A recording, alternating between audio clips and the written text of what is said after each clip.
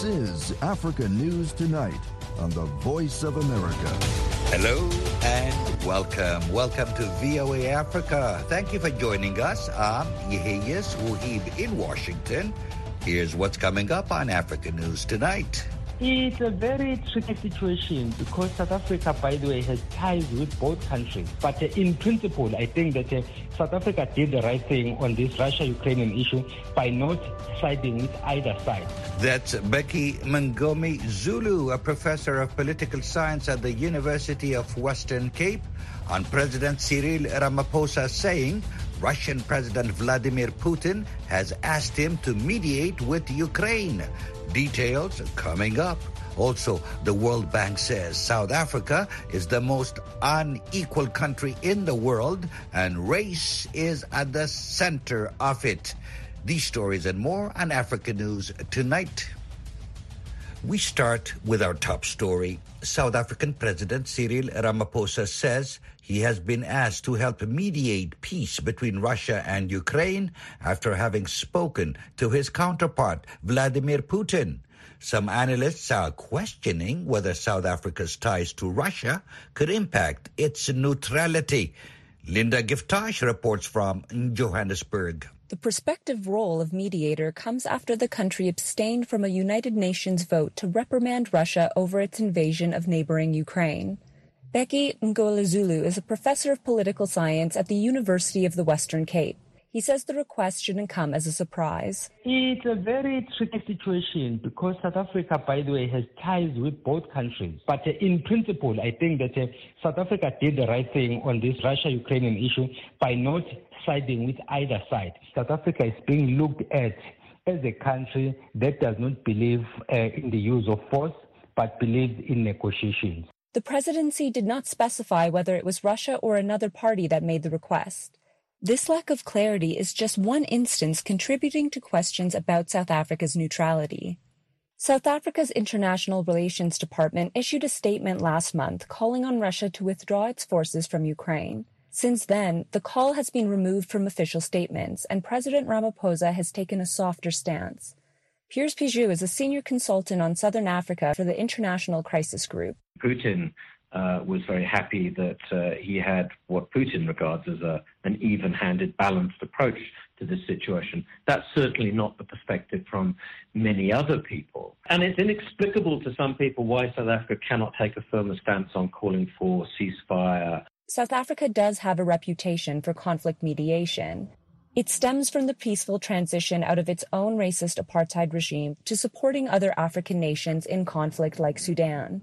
But the ruling African National Congress Party that led those negotiations also has decades-old ties to Russia.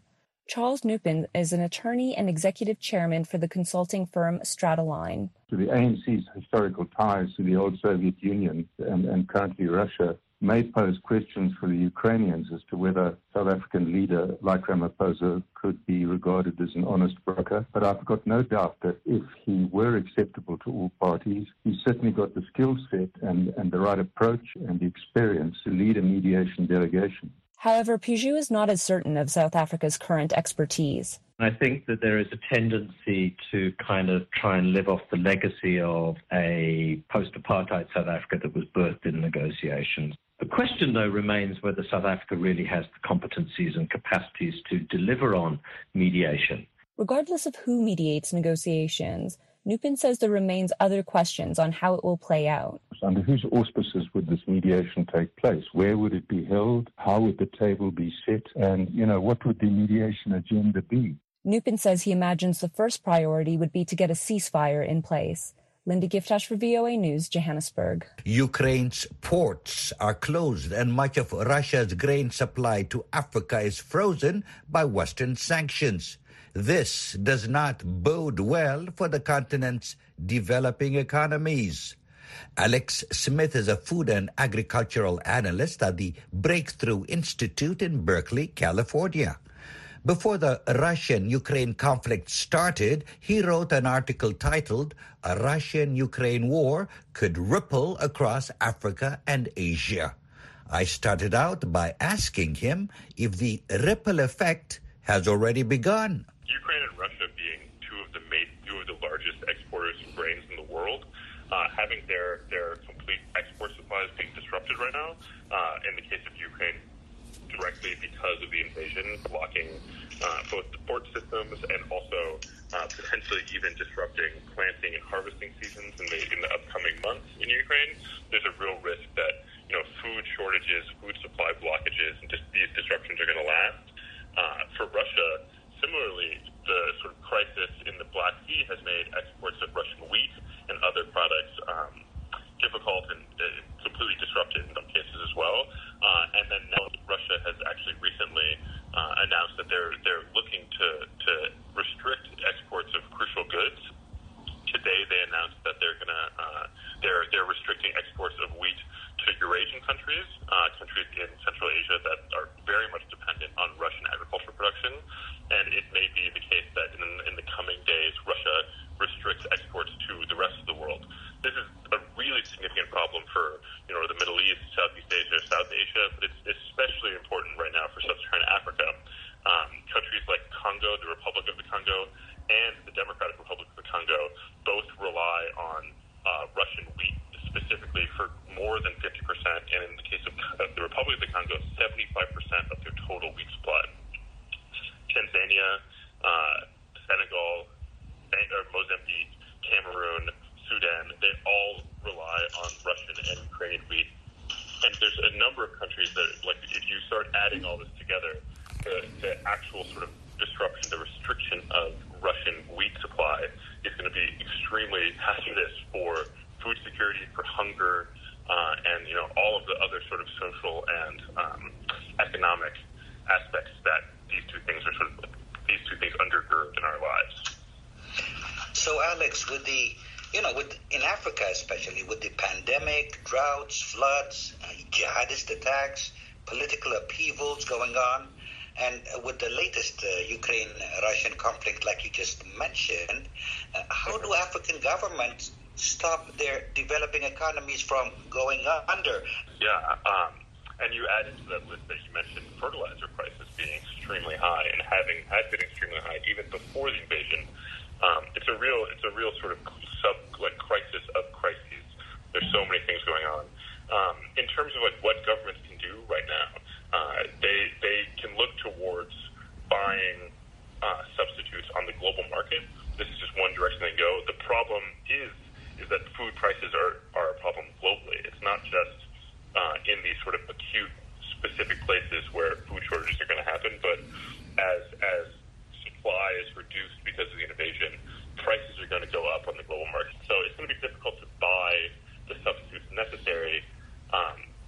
I think African governments can put pressure on international organizations and also countries that are high productivity agricultural producers, countries like the United States, like Argentina and Australia, to supply and to sort of create, to sort of negotiate deals that can bring in a large amount of food now. But in the sort of longer term, I think one thing this really sort of makes clear is the necessity of agricultural development, the necessity of building out sort of large-scale, highly productive agricultural systems that can both benefit from large global agricultural trade in terms of like bringing in foreign exchange dollars or money, but also sort of react to these kinds of crises going forward. That was Alex Smith, food and agricultural analyst at the Breakthrough Institute. He talked to me from Berkeley, California. The Western countries, including the U.S., have been trying to support transition to democracy in Africa, but Russian engagement in the African continent appears to be undermining such support. Joseph Siegel, Director of Research at Africa Center for Strategic Studies, explained to VOA senior analyst Mohammed Al-Shadawi how Russian tactics to co-opt African leaders with limited checks and balances hurt local attempts to reform political systems in Africa. Undermining democracy is one of Russia's key objectives in Africa. It's a central theme in their disinformation campaign, and in the process, it enables them to better prop up their illegitimate leaders, which enhances Russia's influence. And they do so sometimes very explicitly by interfering in elections But by propping up these leaders, by manipulating elections, Russia is effectively disenfranchising millions of Africans who are unable to select their own leaders or influence policies in ways that would be more beneficial to the majority of citizens. And it very much reveals the elite-based strategy that Russia is using. It aims to co-opt selective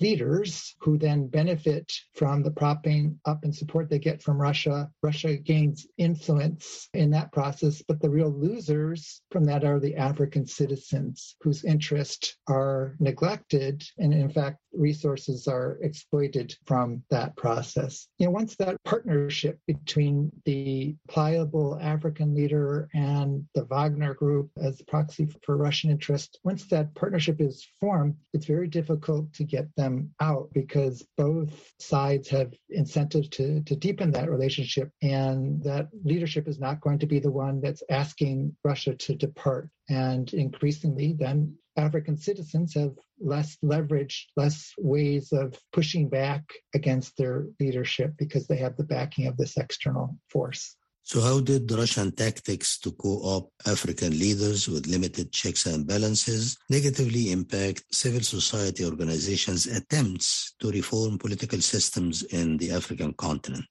Often we see this Russia's support for an autocrat or a coup leader on the continent. And, there are examples in Libya because of Russia's support for Khalifa Haftar, who all along has been trying to reinstitute a strongman rule in Libya, of course, thereby enhancing Russia's influence. They have been an active actor in undermining the electoral process in Libya and efforts to create two parallel governments, because Russia and their proxy do not want to see a democratic process take place in Libya. Mali had a democratically elected government under Ibrahim Keita. Then a Moscow-sponsored disinformation campaign between 2018 and 2019 helped to inflame the popular antipathy towards Keita, and it helped lay the groundwork for the coup we saw in August 2020. And in the process, then Russia was able to gain more influence because the relationship it had with the coup leaders, and this has come at the expense of democratic interest in Mali.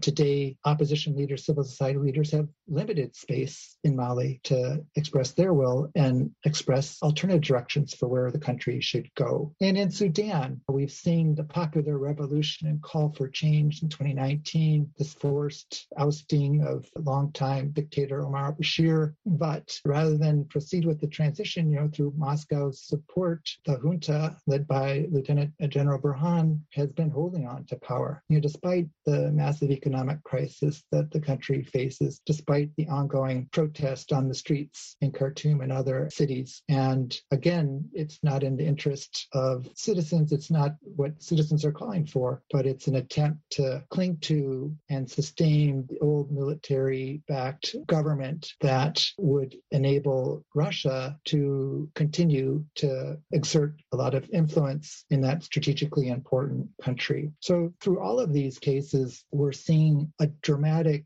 decline in the democratic space for opposition leaders to compete for elections and for civil society actors to speak up and have freedom of expression. That was Joseph Siegel, Director of Research at Africa Center for Strategic Studies, speaking with VOA's Mohammed Al-Shanawi. The World Bank says South Africa is the most unequal country in the world, and race is at the center of it. A report produced by the bank shows that 80% of the country's wealth is in the hands of 10% of the population, the majority of whom are whites. The report reveals that nearly 30 years after the end of apartheid, the black majority is yet to enjoy a significant share of the economy. Tuso Kumalo reports from Johannesburg. Inequality in Southern Africa surveyed 164 countries. It found that race is the key driver of inequality in South Africa. According to the study, the white minority who benefited from apartheid, a system of segregation and economic exclusion that favored them, have the largest share of the economy due to their easy access to education and the labor market. This has been a benefit for a small number of people in high-paying jobs, while the majority are poorly paid. While many social economists agree with the World Bank report, others disagree. Gabriel Cruz is the head of campaigns at the South African Institute of Race Relations. He told VOA that unemployment and corruption are to blame for the gross inequality, not race. A crony capitalist regime took root, which in this country is called state capture, in which a few wealthy elites, both in private business and in the public sector and in government directly, worked together hand in glove to rob poor South Africans.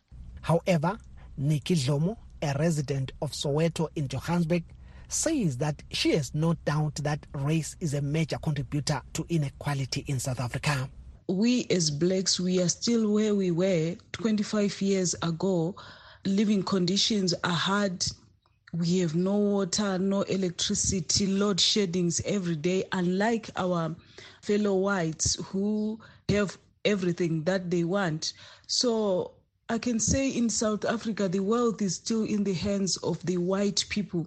The report also established that there is a 38% pay gap between men and women with the same qualifications. Land ownership was also found to be a big contributor to the inequality, especially in rural areas.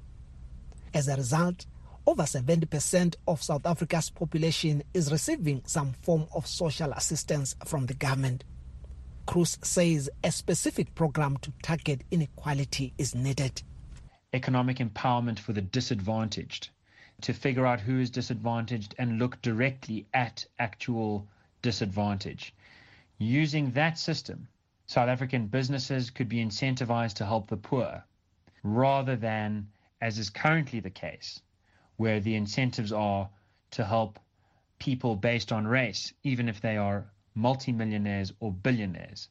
The World Bank is urging countries like South Africa to strengthen the quality of social services and come up with policies that will address the land question and the distribution of wealth and provide equal access to opportunities. Other countries of Southern Africa, including Botswana, Eswatini, and Namibia, are also on the list of the top 15 most unequal countries. Tuso Kumalo for VOA News, Johannesburg. Kenya has lifted COVID-19 prevention measures, including wearing face masks in public and restrictions on gatherings after sustaining a less than 1% positivity case rate. Mohammed Yusuf reports from Nairobi. Announcing the lifting of the measures Friday, Kenya's Health Minister Mutahi Kagwe said that among other provisions, people are exempted from wearing a face mask in public. There has been a lot of debate and discussions on the continued use of face masks as one of the containment measures. The mandatory wearing of face masks in open public spaces is now lifted. Like the rest of the world, Kenya imposed mandatory mask wearing in early 2021 to combat the spread of the novel coronavirus. Failure to wear a mask came with a fine of up to $200.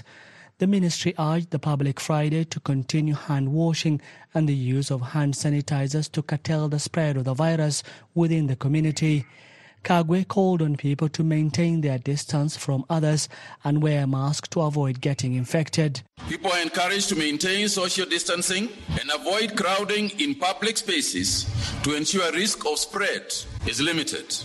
We, however, encourage the use of masks in all indoor functions. The East African nation has vaccinated at least 16.5 million people so far. More than 7 million people are fully vaccinated. More than 26 million are yet to get a single dose of the COVID-19 vaccine. Kenya is one of 5 countries, with the help of the African Union, set to benefit from the establishment of a facility that will produce COVID-19 and other vaccines. Mohammed Yusuf for VOA News, Nairobi. A senior employee with the Zimbabwe Media Commission has been acquitted of charges of breaching the Immigration Act to help 2 foreign journalists enter Zimbabwe illegally. Reporter Kudzanai Musenge brings us more on the story. A magistrate at the Bulawayo Magistrates Court on Thursday acquitted Tabang Manika, a registrar with the Zimbabwe Media Commission, or ZMC. The commission accredits all journalists in the country. Manika was charged with violating immigration laws along with freelance journalist Jeffrey Moyo, who is being tried separately. They were accused of helping New York Times journalists Christina Goldbaum, an American, and Joao Silva from South Africa enter the country illegally after fraudulently acquiring accreditation for them in May 2021. They were deported 4 days after they arrived. Manika had pleaded not guilty to the charges at the start of the case in January. The prosecution later amended the charges after his lawyer Lyson Ngube sought to have them dropped. Ngube said he was happy the court found his client not guilty. The state appeared today with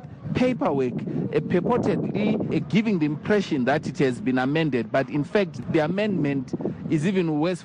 It was even worse off than the initial paperwork which we had been given. As such, we made an application to the court to have the charges quashed and our client found not guilty and acquitted, which the court agreed with us on, and as such, our client has been found not guilty and acquitted. Manika said he's happy to be a free man. My concentration was fighting this case, and it has taken up a lot of resources, especially the traveling between cities. Bulawayo is very far away, but I'm quite happy and ecstatic that it has come to its finality, and the courts of law have ruled that I'm not guilty. Manika and Moyo spent over 3 weeks in police custody before they were granted bail in August 2021. The ruling in Moyo's case will be made on March 15th.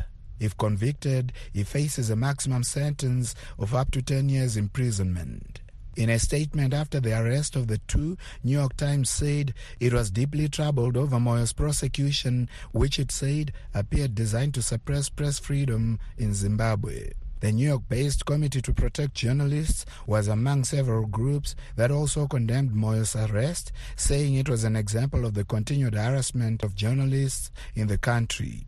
Reporting for VOA from Bulawayo, I am Kudzanai Musengi. And that wraps up this edition of Africa News Tonight. I'm Yeheyes Wuhib in Washington. For all the latest developments on the continent 24/7, visit our website at voanews.com. On behalf of our producer, Mokbilia Baro, thank you again for tuning in and choosing the Voice of America.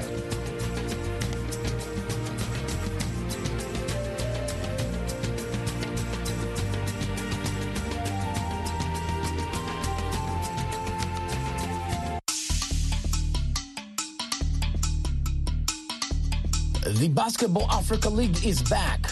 Voice of America joins forces with Africa's premier men's basketball league to bring you the second season of the BAL. It is game on March 5th, 2022. 38 games, 12 teams leaving it all on the court in Senegal, Egypt, and Rwanda to determine the 2022 season champion. Tune in to VOA 24/7 FMs and to our radio and TV affiliates for some action. Pre-game, play-by-play, post-game, daily highlights, delivered by our finest commentators. Basketball Africa League 2022 on Voice of America. May the best team win.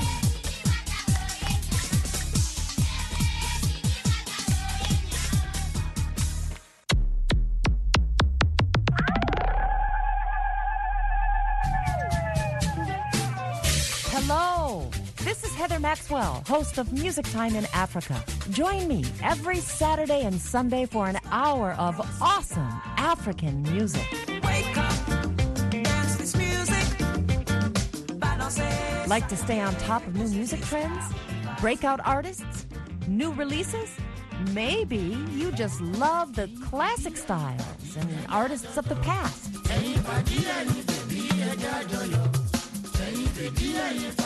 Or simply the sound and feel of a good beat.